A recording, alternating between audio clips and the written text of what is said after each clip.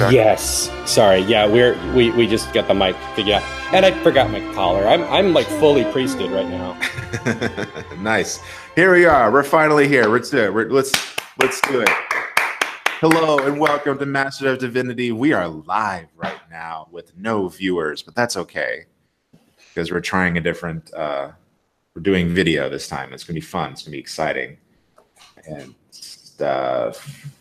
Hello, Matt Wells and Father Chuck. What's up? It's good to have you guys here right now. We had some technical issues trying to log us all in, but it's okay. We're here now. That's all that matters. And can I say I'm glad that I see you. It's funny. The way to say that in the Na'vi language escapes me. I'm so sad. But it occurred to me. What is it? Steve? No. I can't remember the Na'vi term for ICU. It's very long. But Sivako is like seize the moment. It's like go for it. Where did you learn that? From the Flight of Passage ride at Disney. There's also Ignimaya, which is, I believe, the Na'vi word for the people, which is the name of the Na'vi. Okay. All right. That's good. This is going to be a great episode. In case you're not familiar with Avatar, the story's hero is Jake Sully, a former Marine confined to a wheelchair. Bitter and disillusioned, he's still a warrior at heart. All Jake ever wanted was something worth fighting for, and he finds it in the place he least expected, on a distant world. Jake has been recruited to join an expedition to the moon Pandora, which corporate interests are strip mining for a mineral worth $20 million per kilogram on Earth, known as unobtainium. To facilitate their work, the humans use a link system that projects a person's consciousness into a hybrid of humans and Pandora's indigenous humanoids, Na'vi. Is it Na'vi or is it Na'vi? Do you put like a Na'vi or is it like... It's Na'vi because there's an accent between the syllables, so Na'vi. Okay. This human Na'vi hybrid, a full living, breathing body that resembles the Na'vi but possesses the individual human's thoughts, feelings, or personality, is known as an avatar. In his new avatar form, Jake can once again walk. His mission is to interact with and infiltrate the Na'vi with the hope of enlisting their help, or at least their acquiescence in mining the ore. A beautiful Na'vi female, Neytiri, saves Jake's life, albeit reluctantly, because even in his avatar body, Jake represents to her the human encroachment on the Na'vi's unspoiled world. As Jake's relationship with Neytiri deepens, along with his respect for the Na'vi, he faces the ultimate test as he leads an epic conflict that will decide nothing less than the fate of an entire world. Da-na-na-na. That's a James Horner riff, right? I don't know. Da-na-na-na. Sounds about right. It's the part when the tree falls and you hear the horn. Oh, right. That's right. You're right. That's like my favorite part, or one of my favorite parts. So let's get some facts, gentlemen. So like this is written and directed by James Cameron, and this is sort of like a lifelong project of his, something he's been obsessed with like his entire life, apparently, according to him. And it's sort of like a culmination of everything he's fascinated with, which is technology and nature, and how like technology has taken us away from nature and things like that. Sci-fi pulpy novels he grew up with, and just his whole approach to like technology, always developing tech and pushing the envelope with special effects and stuff. The box office for this movie is remarkable. It's currently in the ballpark of $3 billion worldwide. Nice. And it's, yeah. What were you gonna say? I'm saying nice. I don't know why Matt is like so disillusioned by this. It's not a bad movie. It's such a bad movie. Did you watch it? I did watch it again. We're gonna get to it. We're gonna get to it. Oh. Okay, so I want to talk about this box office because it's like overwhelming. It's the ballpark right now, $3 billion worldwide, which makes it the 5th highest grossing movie of all time after adjusting for inflation.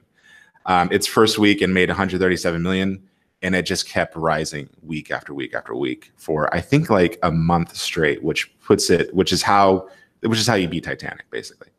You can't have that drop off in the first month. And the critical reaction was actually pretty positive. Like I did some research. You know, people are kind of now. But back then, you know, people like Roger Ebert, A.O. Scott, people of Variety, New Yorker, they really liked it. It's getting like 4 stars all across the board. Some people saying like, I haven't felt this way since I saw Star Wars when I was a kid. Roger Ebert gave it 4 stars. It was met with a lot of pretty good reception. But then, you know, as we all kind of know now, and the conversations now is like, it's not really celebrated that much, at least in the public sphere. Right. It has the odd, and I know we'll probably talk about this, but it has the odd distinction of being this massive movie that never really entered sort of the pop culture zeitgeist. Right. In terms of like the way Star Wars did. Right. Or like many other James Cameron movies like Terminator and Aliens. Yeah. So before we get started talking about the movie, I want to know your guys' opinion on James Cameron. So Chuck, why don't you start us? I want to know what you think about James Cameron. The thing about James Cameron. I really don't know what else to say about the guy. He is nonstop. And he has proven time and time again that one should never bet against James Cameron. He, in terms of every movie he makes, they are huge. They are iconic. Of course, Terminator is just unbelievable as a movie. Terminator 2, enormous. And he had, of course, the distinction of, for a while, I mean, I know this is a matter of debate for some people, but of proving that the sequel can be better than the original. Like I said, I know people debate that about the Terminator and Alien franchises, but for a long time there was that feeling that that Aliens and Terminator 2 were better than their originals. I think now the consensus is more that they're different. They're just very different movies from their originals, and it's not so much that one's better than the other; they're just different. Yeah, I think he does that on purpose. Yeah, and then probably. I talking about facts. I deeply, deeply love Avatar. I think it has become one of my top favorite movies.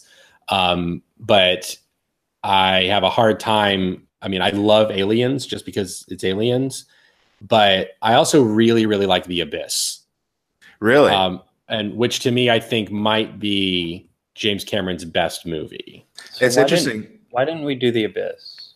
There's a good movie. See? We actually should do The Abyss. That'd be a fun episode too. What strikes me about that, Chuck, is that you think it's his best movie. Is The Abyss? It's kind of like Avatar in a way, and how it's being received and remembered. Because I think at the time, I didn't really do much research on The Abyss, but I think at the time it was kind of underwhelming. Like it was really, really hyped as he was making, because the whole thing was made underwater. It was the first time they recorded underwater on film or something like that. They developed specific scuba technology so that they could deliver lines while underwater. Yeah, exactly. But like today, it's not really like revered. It's not as revered as like, you know, Terminator or Aliens. Right. Which would be an interesting. That'd be an interesting thing to sort of investigate why it is that Terminator 2 and Aliens and Terminator have become these big bombastic, you know, pop culture things. But like Abyss, which to me is just such a good movie, like just a good movie, like a well-made. Because I've always felt that with Abyss, this was something he wanted to make. He wasn't trying for. I just didn't feel like it was a movie he was trying to make for spectacle. Mm-hmm. It's a very thoughtful movie. It's a movie more about ideas than it is about like bombast. Yeah, and I think and that kind of ties into a theory I have that both with Avatar and The Abyss as to why it didn't really capture, you know, that sort of celebration. Yeah, but let's go into Matt. I want to know what Matt thinks about James Cameron. He's good. Okay. I mean, come on. I mean, I agree with everything Chuck has said so far. We're gonna disagree so much soon, so let's enjoy the unity that we have in this moment. Well, The Abyss is incredible. Terminator, Aliens. I mean, come on, these movies are I mean, they're like our childhood, and yet there's also a fun track record of watching all these franchises that we love and adore be driven into the ground horribly and lost in a sea of useless, meaningless, overpriced special effects and overhyped, lacking storylines. Oh, sorry, we're not on that movie yet. Oh, we'll get there.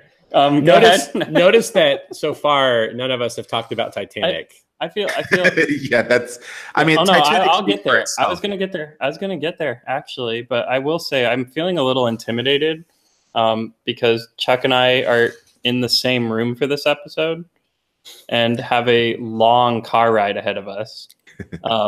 And so JP thought, hey, I know it'll be fun. Let's talk about a movie that'll have them both at each other's throat and see how the day goes. Hey, at least he didn't have us talk about Tron Legacy. Oh, I feel like this is going to be so much worse. But Titanic, I mean, come on. When Titanic came out, can we all just think back to what that did to our culture and our world when that movie premiered and everybody walked into the theater and left and went back again and left and went back a third time? Like, this is a movie where other people, I mean, we going to see a movie more than once, that is normal for us. But for other people to be like, yeah, man, I saw it 3 times too, was very, very different. And especially when you're talking like a 3.5-hour movie. However, my take on Titanic is, I still say the best way to watch it is if you can track down the old VHS two cassette copy, track down the old 2 cassette one, throw out the first one. All you need is the second one. It starts with the iceberg hitting the boat, and it's just the fun, cool action sequence of the ship sinking and them running to save their lives. So the best way to watch Titanic, go buy the VHS and just get rid of VHS number 1 and watch the second one. That's good. Thank you, Matt. Good times. So my thoughts on James Cameron is that I've always loved James Cameron. He was probably the first filmmaker I learned about, like, outside of Steven Spielberg and George Lucas. And I've always been fascinated by Cameron because his whole approach is that he's a very utilitarian filmmaker. Not utilitarian in the way, like, I'm not saying he's like a workman filmmaker like Brett Ratner or something. Utilitarian in that, like, he's an engineer. His background is in engineering and tech and also art, and so he's able to kind of combine the two. He's like probably the only director I know of his caliber who can, like, he's the kind of director who can take apart a camera and put it back together again. And I think that's fascinating about him, and you can kind of see that in his art. And like in his early work, he's very fascinated with technology. There's a lot of not quite fetishizing of technology, but like he does love to put that on the screen, how things work, how things move. And I think you would think that someone with that sort of approach wouldn't be able to tell like a very engaging or emotional story, but that's quite the opposite. He's very good at kind of hammering out a script that works by using just like knowing where the components go, like how most like engineers probably would approach a script, but yet he can still evoke a lot of emotion. I mean, we all cried over a converted murderous robot getting sunk into lava. Exactly. That's exactly what I'm talking about. I mean, sorry, I just got it. One of the best lines in any sci-fi franchise and is Ellen Ripley, "Get away from her, you bitch." Hell yeah. Like communicating so much passion and like motherly. Sorry, I had to acknowledge that. No, it's great. I mean, that's what it is. I mean, the fact that this techie engineer made Titanic, a movie that teenage girls went to see every day that it was in theaters over and over and over again. I think that's incredible. I think that should make him go down in history as one of our greatest filmmakers. Yeah. So like, I love James Cameron. Like, you'll never get any complaints from me whatsoever. I mean, I know there are a lot of stories where he's like where he at least used to be kind of a dick, like total dictator on set and like being really rude and mean to people. He's acknowledged that he was like that, but he's like, he's not really like that anymore, apparently, which I hope that's true. But I love him. And, when this movie was coming out, I was super stoked. I totally bought into the idea that's going to be the next Star Wars, that's going to be the game changer it is. So let's talk about Avatar. So I want to hear from Chuck first. Chuck, what are your thoughts? Give me your thoughts on Avatar. Okay, so I saw Avatar, I believe, opening night, and I was, and it was, I know this is a movie that you and I had talked about over the years, and I was aware of it for a long time with James Cameron wanting to make it, and I just kept expecting it to be made, and it just kept, not getting off the ground. But I was just like the idea of because I remember first reading about the plot about it as like a war being conducted on another planet by way of people like transporting their minds into other bodies. And I thought that was such a cool idea. And James Cameron, like who's going to go against James Cameron? And then it was 3D, and I was really interested in the fact that he was really trying to explore 3D as not as a gimmick, like not in, I mean, it's a gimmick, but not a gimmick like say in like, what is it? Friday the 13th part 3D, where he's like not throwing balls at your face, tennis balls at your face. Like, right.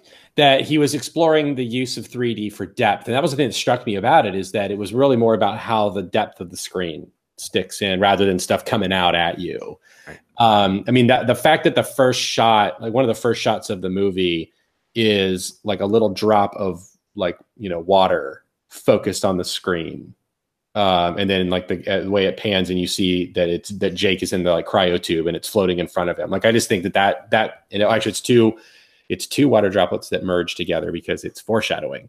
But yeah, so I went and saw it, blown away by just the immersiveness of it in terms of special effects. Felt the story was a little weak and a little basic, and did not necessarily feel that Sam Worthington was a very charismatic or compelling lead. And then the hype around it, and like terms of its special effects and all of that, it just sort of faded from my memory. And I just remembered it as a very pretty but boring movie. And I never saw it again in theaters. And I did catch it. A friend of Kana's. We were staying at a friend's house in Pittsburgh, in Philadelphia, and he had just bought like this really high end huge plasma TV, and so he was watching Avatar on it. And I was really surprised at what it looked like on that TV screen, because I had only ever seen it in 3D in theaters, and I always thought that, well, there's no point in watching it if you can't see it in 3D. And as an aside, I think that's a factor into why it hasn't grown as much as in the fan as it could have, because I think it was so tied to the movie theater experience. I think so too. I think I read some kind of retrospective criticism on it. A lot of people are complaining about sort of his kind of like neutral style filmmaking and use of like a lot of like negative space. But it's like, I think that's definitely intentional, because the visuals were supposed to pop on their own. Right. But I think it's a franchise or film and franchise now that yields itself to immersiveness. And I'll get to that in a moment, because like I said, I was bored with the movie when I first saw it, or after seeing it. It sort of faded away, and I sort of bought into the idea of like, oh, this is okay, cool. He spent a lot of money, but it just never really connected and just wasn't that great of a thing. But then I went to, and then I found out they were opening they're opening a Pandora at Animal Kingdom in Orlando. And I rolled my eyes at that. I thought, there's no way that this is going to be like, why are you spending so much money on this? Like with this franchise. And I mean, it's been funny to read about learning that Disney was super nervous about it, because they signed on to build that when they expected sequels to have been in theaters, and James Cameron's famous for delaying his movies. Oh, yeah. And so Disney was super nervous about it. But then I went on all the rides, and it really reinvigorated my interest in Avatar. And I found myself borderline obsessed with it. And again, because it's an immersive thing, like I can go visit Pandora, I can go ride Flight of Passage, which really allows you to feel like you're in that world. And so I bought like this like collector's edition Blu-ray version of it, and I've watched it several times since then. My kids have watched bits of it with me. They really like it. They have little toy banshees and stuff and are fascinated by it. And I've come around and realized I think it's a better movie than I remembered. The plot is pretty generic, but it's a similar plot in some ways to like Dances with Wolves or The Last of the Mohicans or The Last Samurai. That people criticize as sort of like white guy goes native and saves the natives, which I don't. That's an oversimplification for me on that movie, but I see that, and even James Cameron himself has said like he was totally trying to rip off Pocahontas because he said he started getting the ideas for this movie after seeing Disney's Pocahontas. So he himself has admitted that he wasn't trying to tell some new story. He was trying to tell an old story in a new way. And so knowing that, I've come to appreciate the movie a lot more. And especially for the world building. Just so much work went into it. I mean, I made a comment on an article a little way back about it was on Birth Movies Death. Somebody made a comment about a moon orbiting Pandora, and I did one of those actually replies where it was like, actually, Pandora itself is a moon. It can't have moons orbiting it because it orbits a gas giant. Yeah. Yeah, it orbits Polyphemus, the gas giant, and our Polyphorus. I think that's it. Oh yes, look to me. I know your answer.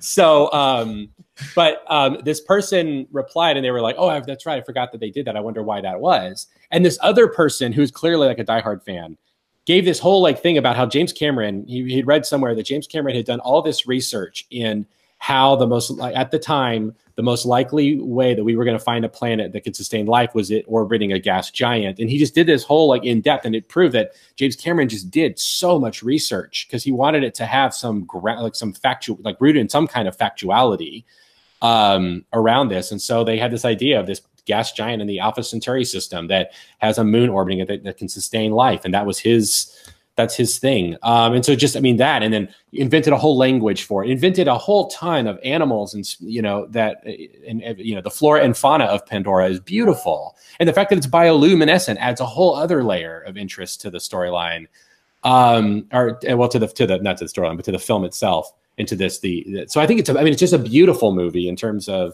what you're looking at on the screen. I will give Matt this. The storyline is weak. It's pretty pedestrian and basic, but I think all the stuff surrounding it makes up for that for the boring storyline. I mean, let's be honest. A New Hope is a boring storyline. I just started watching Star Wars again. It's a rescue the princess storyline, pretty much. Well, you're right, but I think that Star Wars has a lot of things going for it that I think James Cameron kind of skipped out on and overlooked. I don't want to say overlooked because I don't think he did it on purpose. I do think he did it on purpose. I think that there is a reason why, but I'll get into my thoughts later. I want to know what Matt thinks. I don't want to talk about it. Matt did not like it. I have not been to Pandora at Disney yet. I will say that I'm very excited about. And I feel like maybe the money wasted on this movie should just be spent on continuing to better improve a theme park, because I think the world immersion is all he was thinking about. And I think he forgot about making a movie that I care about. Because this storyline, you say it's basic, but this storyline sucks. It's just so like, oh, come on. You like you said, he's one of our greatest filmmakers that an engineer can make these movies. Then there's this movie that I'm like, yeah, that's what I would expect an engineer to make. Like, it shows off what he can do, but has nothing to it the characters are awful. I'm sorry, they're awful. Sam Worthington, that's his name, right? Yeah, he's Jake Sully. Horrible character. He's boring. He's not compelling. His only motivation is, I woke up and they told me to be here because my brother died, but they don't even explore the relationship with his brother. I'm not interested in this guy. They don't make you really feel for, they put him in a wheelchair, which is such a desperate cry for care about this man. He can't even walk. He was obviously hurt in war. But then they don't even make him care about it. He's kind of like, yeah, it'd be great to have my legs, but whatever, and kind of moves on. And then it's thrown back in as a cheap, hey man, if you spy for us and tell us what's going on, we'll get your legs back. And he's like, all right, but doesn't really care about that. Like it's such an afterthought. The main villain is a poor man's Colonel Guile. Colonel Quaritch is the best part of this movie. He is a poor man's Colonel Guile. I think he's actually great. He's like, if Colonel Guile was not played by Jean-Claude Van Damme, this is what it looks like. He keeps going out to the environment, holding his breath, and fights. So, I think that's pretty awesome. It's not awesome. It's stupidity. Who would run out and hold their breath to go fight people? That's the dumbest thing I've ever heard. And this is not a planet, for the record, that can sustain life in any way, shape, or form. Because if you open the door, you're all dead, unless you put your scuba gear on to go outside. So it's like living under the ocean. And I said, and I was like, and the immersion part of it, I was not immersed. The world building. I remember when I saw it in theaters, I was kind of underwhelmed because the hype. I blame the hype for in the theater. I went opening night, went and saw it. I was kind of like, I mean, it was cool looking, but whatever. Then I watch it on a TV, and I agree with you. Kind of, because you say you don't really think it's this way, but I disagree in the sense that I watched it on a TV that is no longer 3D and really didn't care anymore. I think it's a beautiful concept with the, like you said, the bioluminescence is probably one of the like coolest parts when it lights up. It's like, oh, that's pretty. But I honestly feel like like I said, I would love to go to Disney and do the ride and see what it's like to interact with this world, because that's what the movie was supposed to be, is make you feel like you're interacting with this world. And instead, I feel like I'm in a pet store looking into a saltwater aquarium, and I can't interact with the boring fish swimming around. I just get to point at them and go, oh, look, colors. And I was not a fan. There's so much potential. And I told JP this separately, so he can attest to this. I'm actually super excited about seeing a sequel. I'll admit that, because I feel like he was so focused on trying to impress us with his world building that he kind of forgot, oh yeah, I need to make a movie too. And I'm now curious that the world has been built to see what he'll do with it. Right. That I'm curious in. But as far as this one as a movie, I can't wait to see the theme park. I can live happy if I never see the movie again. I just couldn't do it. I couldn't do it. And don't get me started. I can't get started on this one, but I got to make a comment. But then we got to move on. I can't do it, JP. I can't talk about it. Okay. But the portrayal of women in it pissed me off horribly. It like really made me mad. To take Sigourney Weaver, who is an incredible actress, and turn it down to, let's make her look like a teenager in cutoffs and a high-waisted shirt, and comment on that immediately, so that the guy's like, oh wow, is that? And she's like, well, what did you expect? I just didn't like it. It's like a teenage boy's concept of what Sigourney Weaver should be, instead of, it's Sigourney Weaver. Like, let Sigourney Weaver be Sigourney Weaver. It made me angry. It did. I mean, I think for me, it shows that there is an element of using the avatars as a way to show off a side of yourself that you feel is missing, and it allows her to feel young and even sexy again, maybe. And I can see that, and I agree partially, but I also was bothered by, I couldn't help but notice how much of the design of the characters is to draw attention to their bodies. And the female character, Matt's calling out the male gazy aspect. The female character, who is arguably the best part of this movie, is the main female, Neytiri. I always mess up her name. Thank you, Neytiri. And yet so much was spent on trying to make your eye drawn to her body that I didn't even get to appreciate the performance that was being done, because it's all about how little can we put them in? And with the females, it's played up as, ooh, look at them. And then with the guys, it's played up as a joke where he literally is picking a wedgie when he walks onto screen. Nice close up of him picking a wedgie. So it's like, oh, look, the guys have to wear a loincloth. And then it's like, oh, look, the women are wearing loincloths. And it's annoying. No, it's annoying. I mean, Cameron himself said that there are stories around him when they would come up with designs for Neytiri, he would walk around to a lot of the men and say, like, do you think she's hot or not? Because he felt that her attractiveness and was ladies necessary. and gentlemen, enough said. Have a good day. No, I'm just kidding. But he said he felt that her attractiveness was necessary to sell the love story aspect of the movie. But his concept of attractiveness is what he went for, and that makes me mad. Well, and there's also, and it's not just Neytiri. He I mean, it's kind of clear that he's trying to make them all of the Na'vi like desirable, right? Because it's a romance.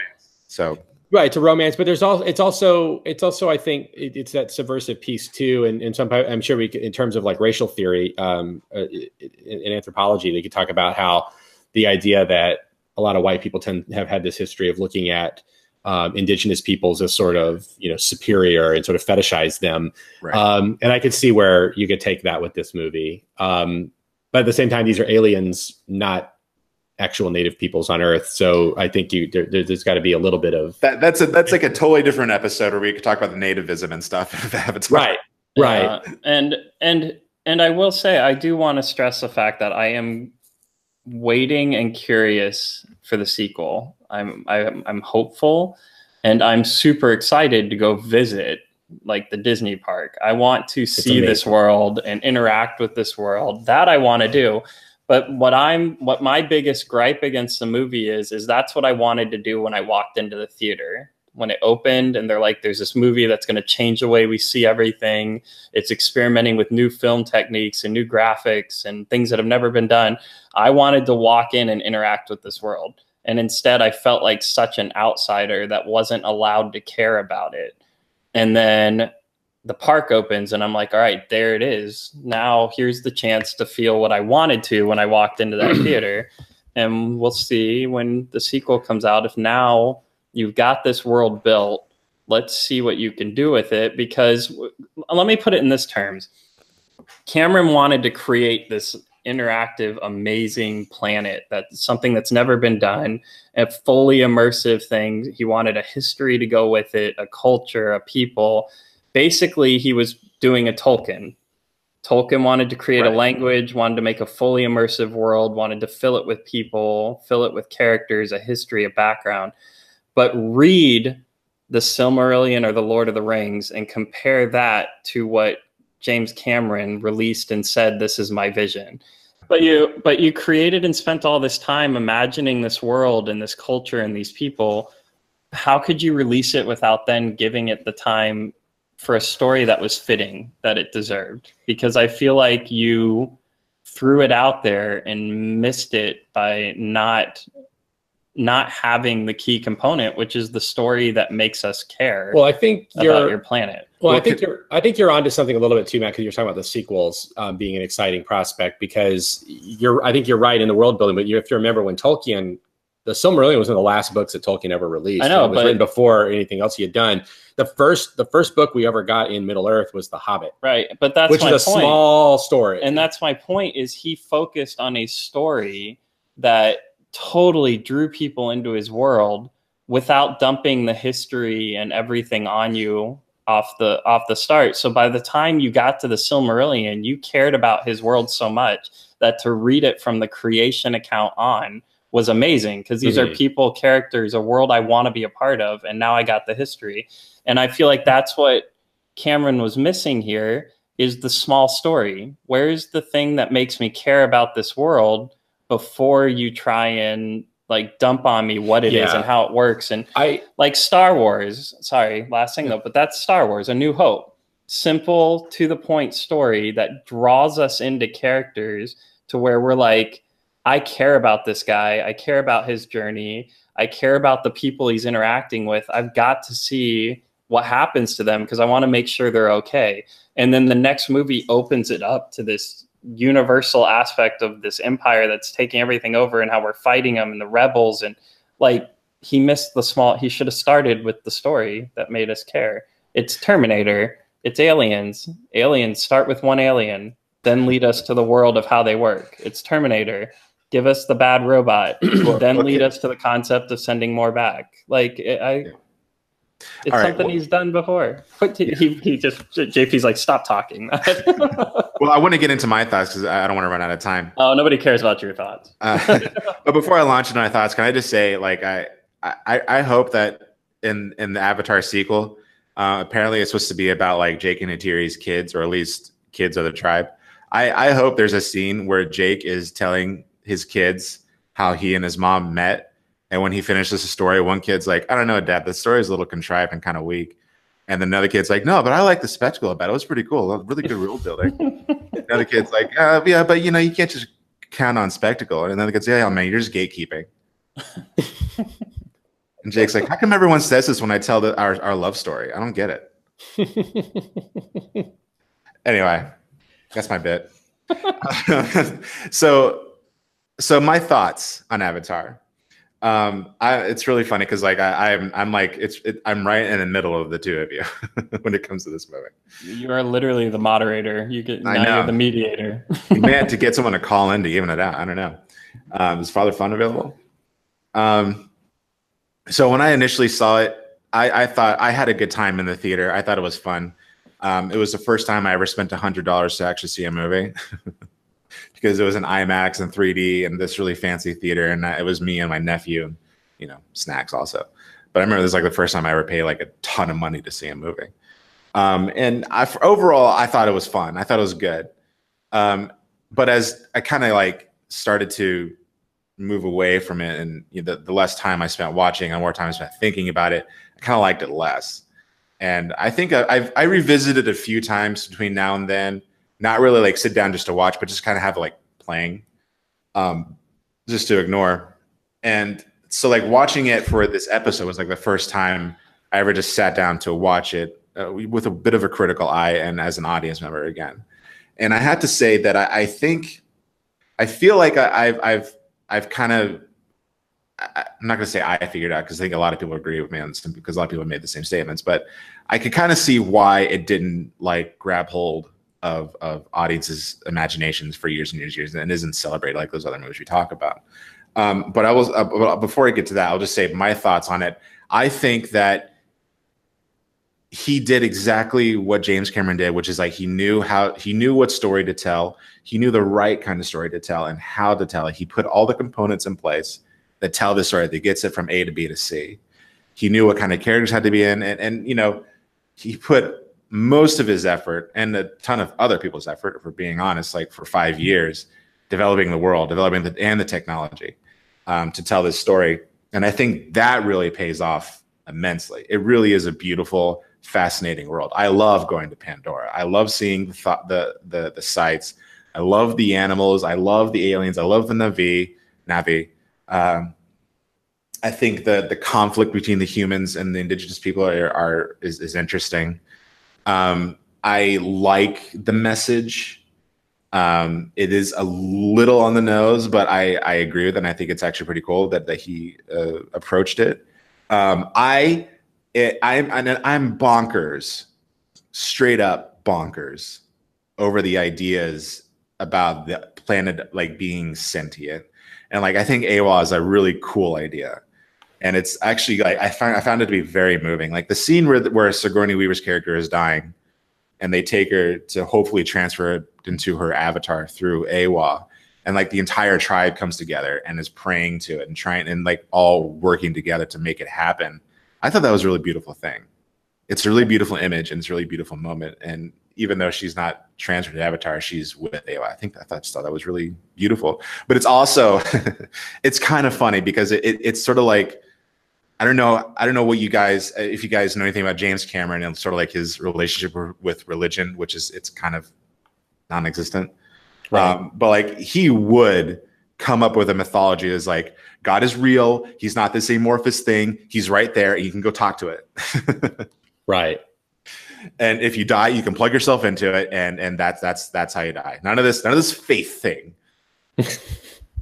So I thought that's kind of funny. But big but here. Well, I'll keep talking about things I like. I think that the part that I like the most is I think the last act is a blast. Oh yeah. If you could say anything about James Cameron, we won't talk about world building or characterization or writing. The dude can make an action scene, and he strapped bombs to a space shuttle. Yeah. The dude can direct an action scene, and he's always been able to, and he always will. That's like the one thing he will always be able to do, and always will be able to satisfy people with. And so that the whole last battle is like, it's riveting. It's amazing. It's a ton of fun, and a lot of jumping. I noticed that. That's kind of interesting. However, and really quick, can we also talk about the fact that the amp suits have giant knives? Is amazing. See, I like that too. See, this is a little nerd thing about me. I like it when giant robots don't have weapons attached and they actually have to pick up weapons. Right. There's something about that kind of pulpiness that I find to be like that really kind of triggers me as a nerd. Oh, it's a total ripoff of Pat Labor, which is an anime from like the late 80s, where it's police officers in these giant mechs, and the mechs have like just large sizes of conventional weapons. Yeah, I think that I love that. I love that the giant mech robots have giant knives. That's really funny and awesome. However, I don't think the story is not that compelling, and what makes that kind of worse is that with a not very compelling story, it's populated with not very compelling characters. And I really do think that is the reason why it's not celebrated. There's no, like, you have your main characters and you have all the supporting characters. They're all in place and they're all acting their hearts out. Sam Worthington, I'm not sure. I don't know. Maybe he is. Is that probably? I know Zoe Saldana is. She's like Matt said, I think she's the best thing about the movie. Oh, absolutely. I think her performance really comes through in all of that mocap CGI stuff. More than anybody else. They tried to make it happen with Sigourney Weaver, and it just ends up scaring me because hers is the most uncanny valley out of all of them because they gave her like a real nose. Anyway, as I was saying, the character is not very compelling.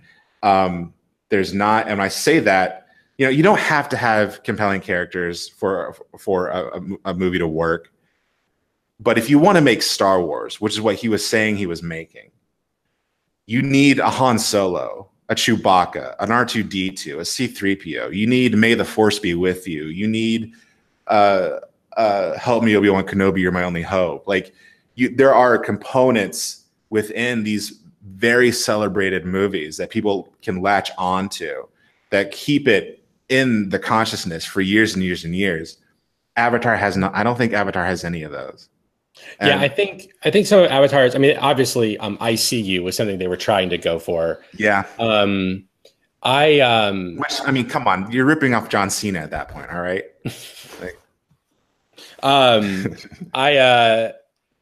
I will say that it is kind of interesting that the most memorable character for me in the movie is the villain. Yeah. I can't remember the actor's name who plays Colonel Quaritch. Stephen Lang. Stephen Lang is having the most fun in that movie. Yeah, and I think that ties into, I think James Cameron just knows how to write that character because he's written in all of his movies. Right. He knows how to make a blue collar hard ass, and he knows how to make them interesting and compelling with just like with ease. The guy's first line in the movie is, "Welcome to Pandora. If there's a hell, you might want to go there for some R&R." Yeah. And in addition to that, I actually think, and this is actually kind of an unpopular opinion, I think Sigourney Weaver's character is just as interesting.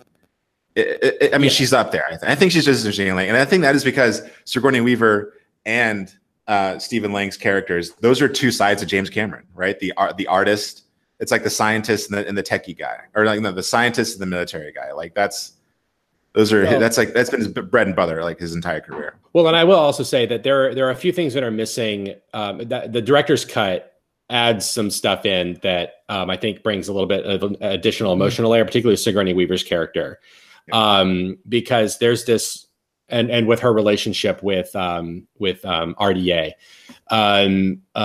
is that what's RDA? RDA is the company that is mining the unobtainium. Oh, okay. It's unobtainium. I thought you were going to tell me what it actually stands for because I don't know what it is. Oh, it stands. It stands for. This is your moment to geek out. Flex. Is it the research and development? No, what is it? Really dumb association. Thanks, Matt. But they. Hey guys, that's as creative as unobtainium. So back off. But you get this. You get the sense that Sigourney Weaver and her team came because they're interested in learning about the planet and its culture and its life, and particularly with the fact that it's the only other, as far as we know in their world, the only other intelligent species in the world or in the universe that Earth has ever encountered. And so they've clearly gone to like do work with the Na'vi. And there's this story because in the part in the movie where they're doing that jungle survey, when Jake gets separated because the Thanatar attacks him, there's a bit that was edited out of the theatrical version where they go to visit this house that where Sigourney Weaver's character, who I can't remember her name anyway, she had a project where she was teaching the children of the Na'vi how to read, and Neytiri was there, and Neytiri had a sister that was there anyway.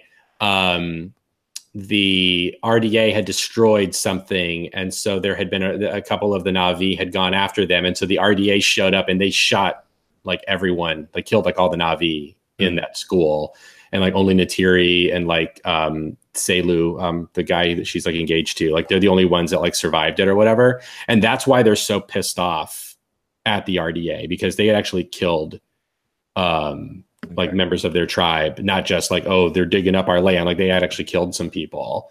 And so there's this bit where Sigourney Weaver's character goes, and while they're doing some survey work, they go to that hut and she picks up like a couple of old books and there's a couple old photographs and she tells the story about what happened. And so it adds this tragic dimension that you get the sense that she really loves the Na'vi.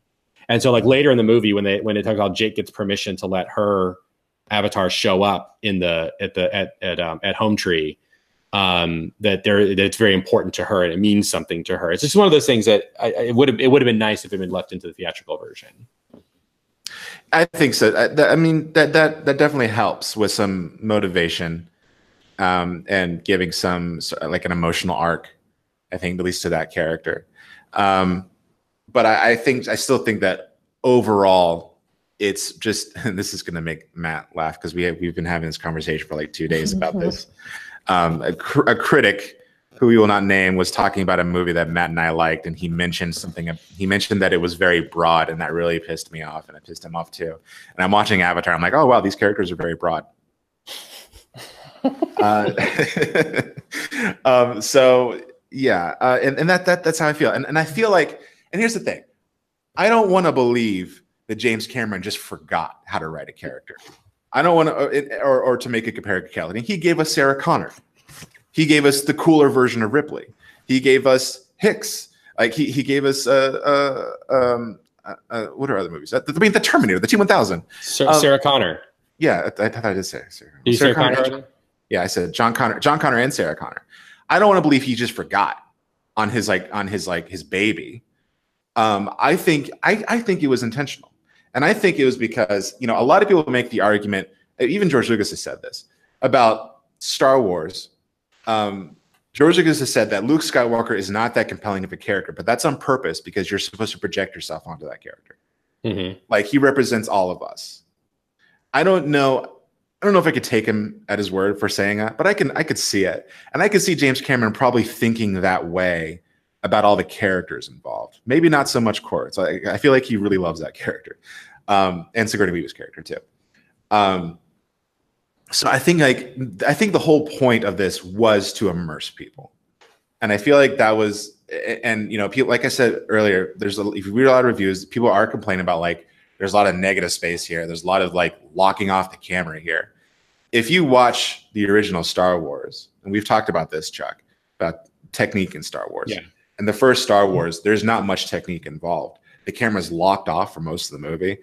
Most of the technique is in the editing and the transitions and stuff. Right. And that's because like they had to worry about special effects. Like they had to worry about building the world around the camera. So they couldn't like get flashy with it. They couldn't spend much time with that aspect. I feel like that's kind of what's happening with Avatar. I kind of feel like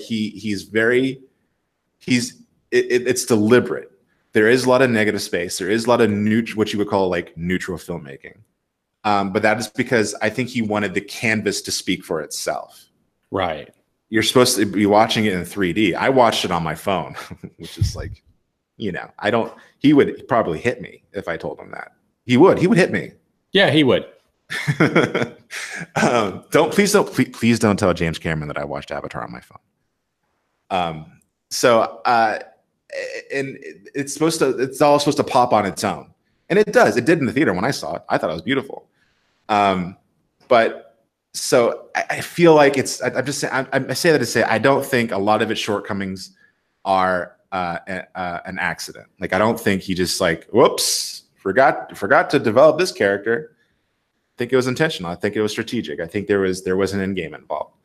However, I don't think it caused it to last like The Abyss. And I think The Abyss suffers from the same problems Avatar does, in that there aren't very compelling characters. There's that one dude with the mouse, right? Who actually that mouse actually breathes that liquid fluid. That is not simulated. That mouse is actually respirating that pink fluid in that movie. That's insane. Let me just say that, and Matt's going to really hate me for this, but this is this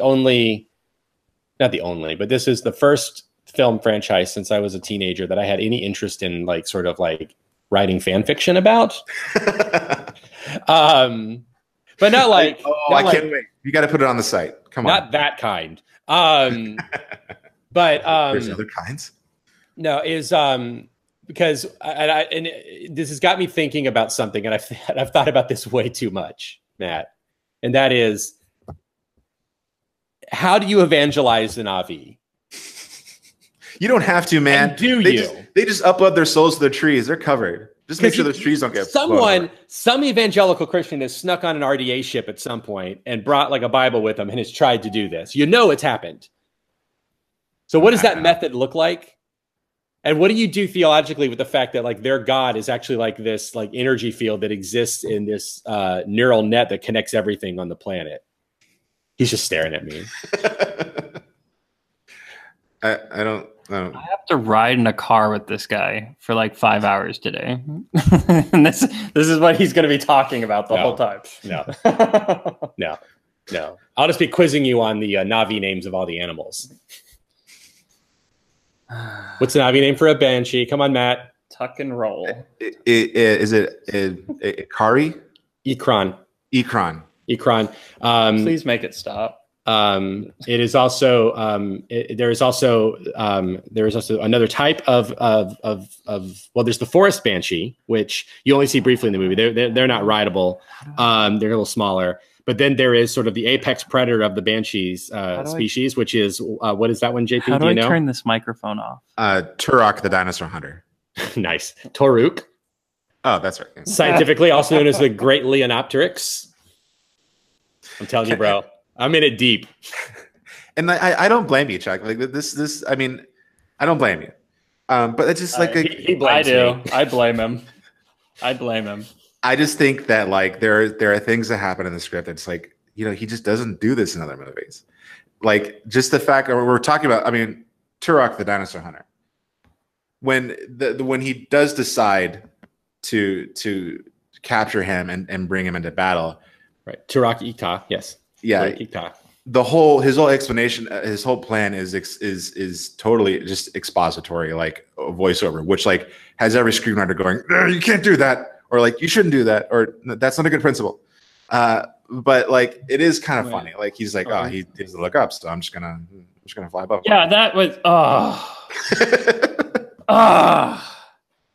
This is supposed to be the most pivotal act done in this civilization's history, since it's only been done 5 times. In case you missed it, the subtle foreshadowing of it's only happened 5 times.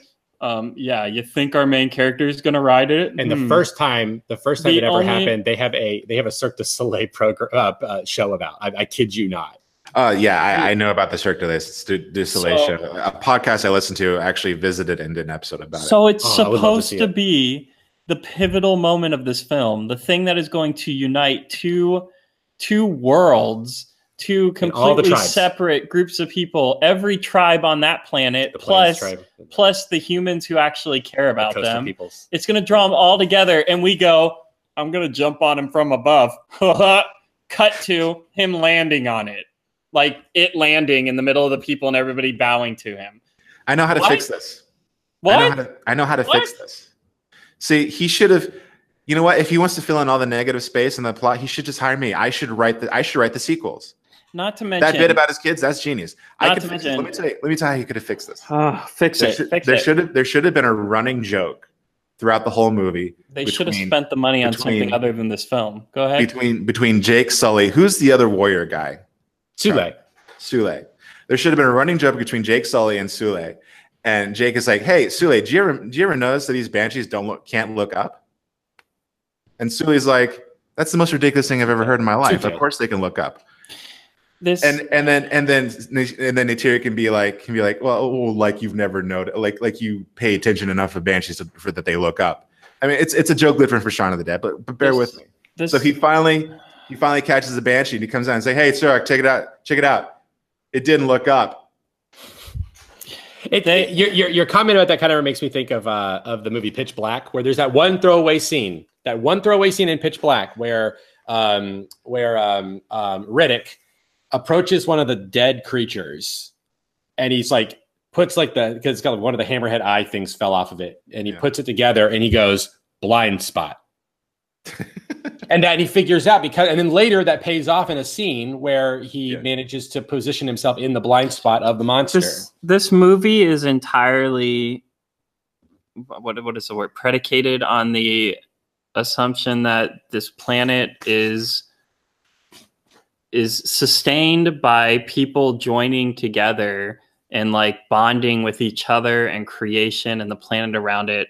And lines are given. I would say like speeches are made, but that's not true. Single lines are given about, how you ride something is you connect with it and become one with it. And how you save this planet is you connect with it and become one with it. How he's going to save everybody is by connecting with this one massive thing that everybody's afraid of and becoming one with it so that they can work together in unity. And yet this movie does nothing at all to make me care about their attempts at connecting with each other. And what I mean by that is when he picks out the first flying thingy, tell me the names. The Banshee, they call it. Yeah. What are they? Ikran. Yeah, that dude. There's this big thing given about how you have to choose it and it has to choose you. How is it going to choose me? No, it chooses you. How do I know it chooses me? It's going to try and kill you. And then it's this stupid little really quick fight scene. He plugs into it and it's done. There's no there needs to be some kind of way of cinematically and story-wise showing me the effort involved in communicating with each other. Like the scene with the giant flying thing doesn't even need to be some massive, really cool special effects fight in the sky. How about some kind of moment where we see the character have to actually relate to this thing?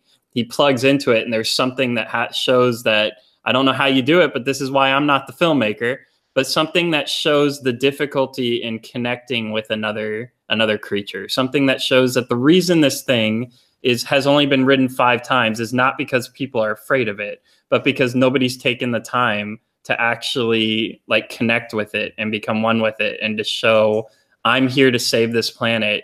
You're here as a part of this. We're all one. Let's work together to make this a place where we can all live in harmony. That's the message to the movie, but the movie does nothing to give that message. What the movie does is this planet will join together to kill all you bad peoples and throw you off of me. Instead of this planet is all about unity and showing how connecting and becoming one is how the universe is made whole and saved. because that's his message. That's not what the film portrays. It just portrays it portrays redemptive violence. That's what the film portrays. We'll fight you, we'll win, and our God itself will finally choose a side and fight. That is the ending message of the planet heard you. It's gonna kill him too. Yay! Well, I mean, Awa is an anagram of Yahweh. Yeah, and like, oh god. My point. My that's point. what Yahweh does in the Bible. Guys. Cameron did with this movie, Mr. I don't believe in religion, did with this movie what the church has done with the gospel, and we've turned it into nothing more than a story of redemptive violence where I will fight you, you will fight me, and my God's on my side, so we're going to win.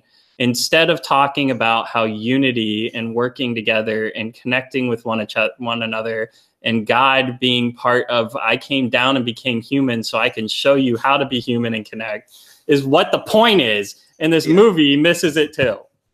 But hey, he has a cool big knife with his robot. I do. I mean, I kind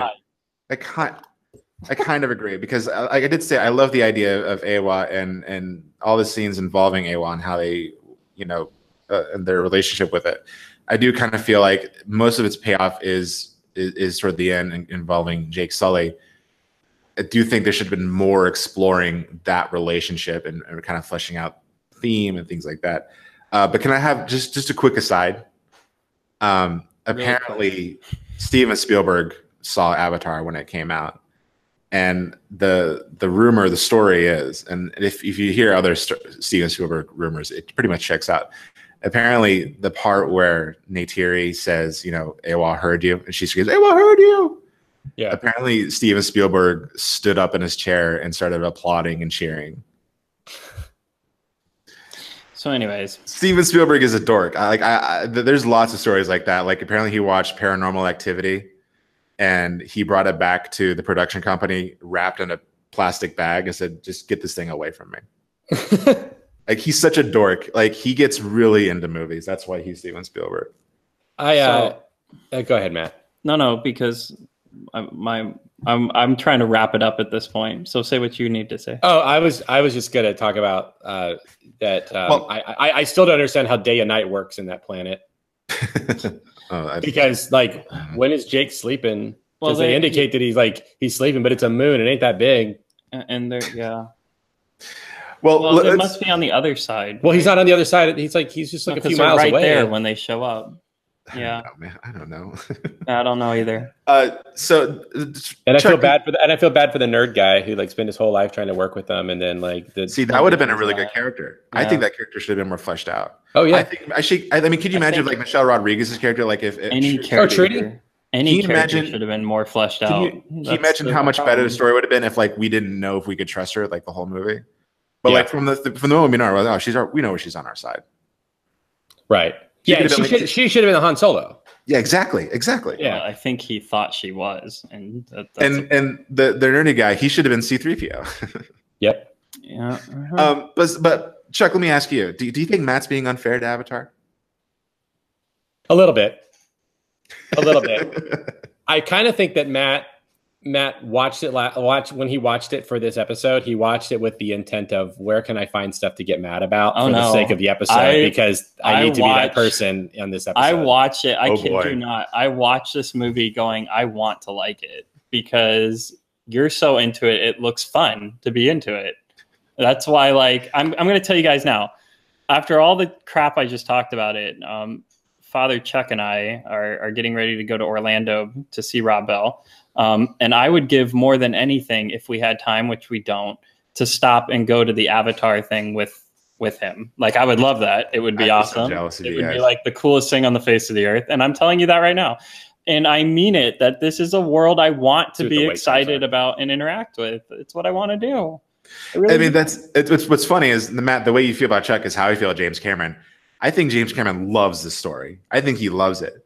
I wish I saw what he saw, because he wants to dedicate the rest of his life making Avatar movies. I wish I saw the movie you saw, Chuck. I really do. I want to see it, but I don't see it. But that's also to say that I don't hate this movie. I get it. I understand it.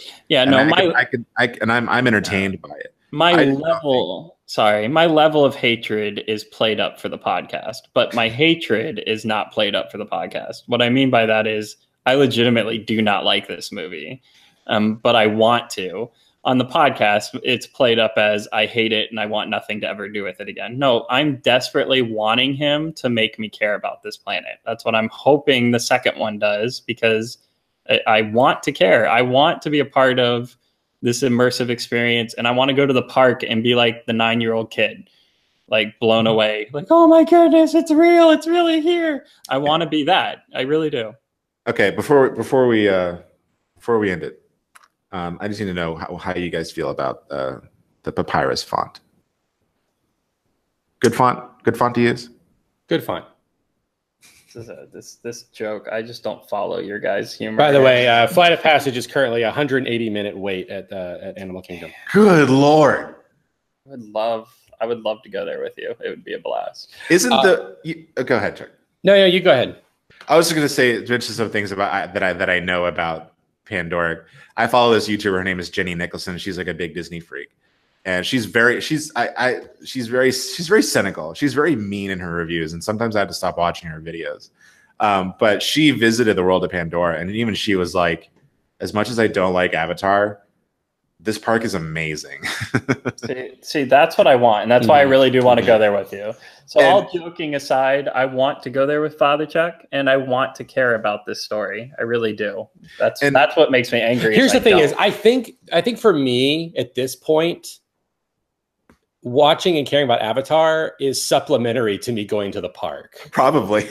And so you just do it so you can be going to the park. Oh, I don't think. I 100% know. You went to that park.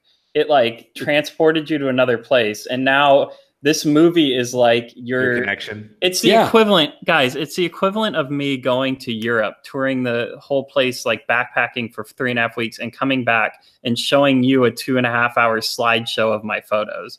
To me, it's going to be the most compelling thing ever. To you, please don't show me another photo. Like, that's what Avatar has become to Father Chuck. It's a slideshow of his summer vacation. Well, and it's funny to me that you were complaining about the whole scene where he's writing to Ikran. I can't remember the name of the ritual, but they